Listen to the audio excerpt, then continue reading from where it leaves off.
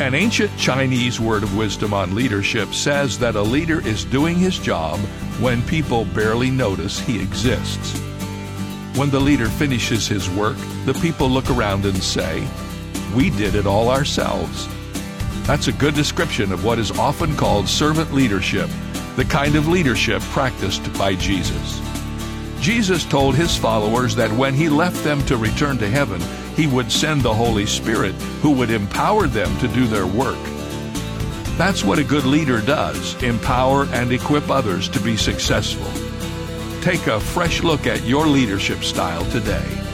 This is David Jeremiah, encouraging you to get on the road to new life. Discover God's leadership style on Route 66. Route 66, driving the word home. Log on to Route66Life.com. Start your journey home today.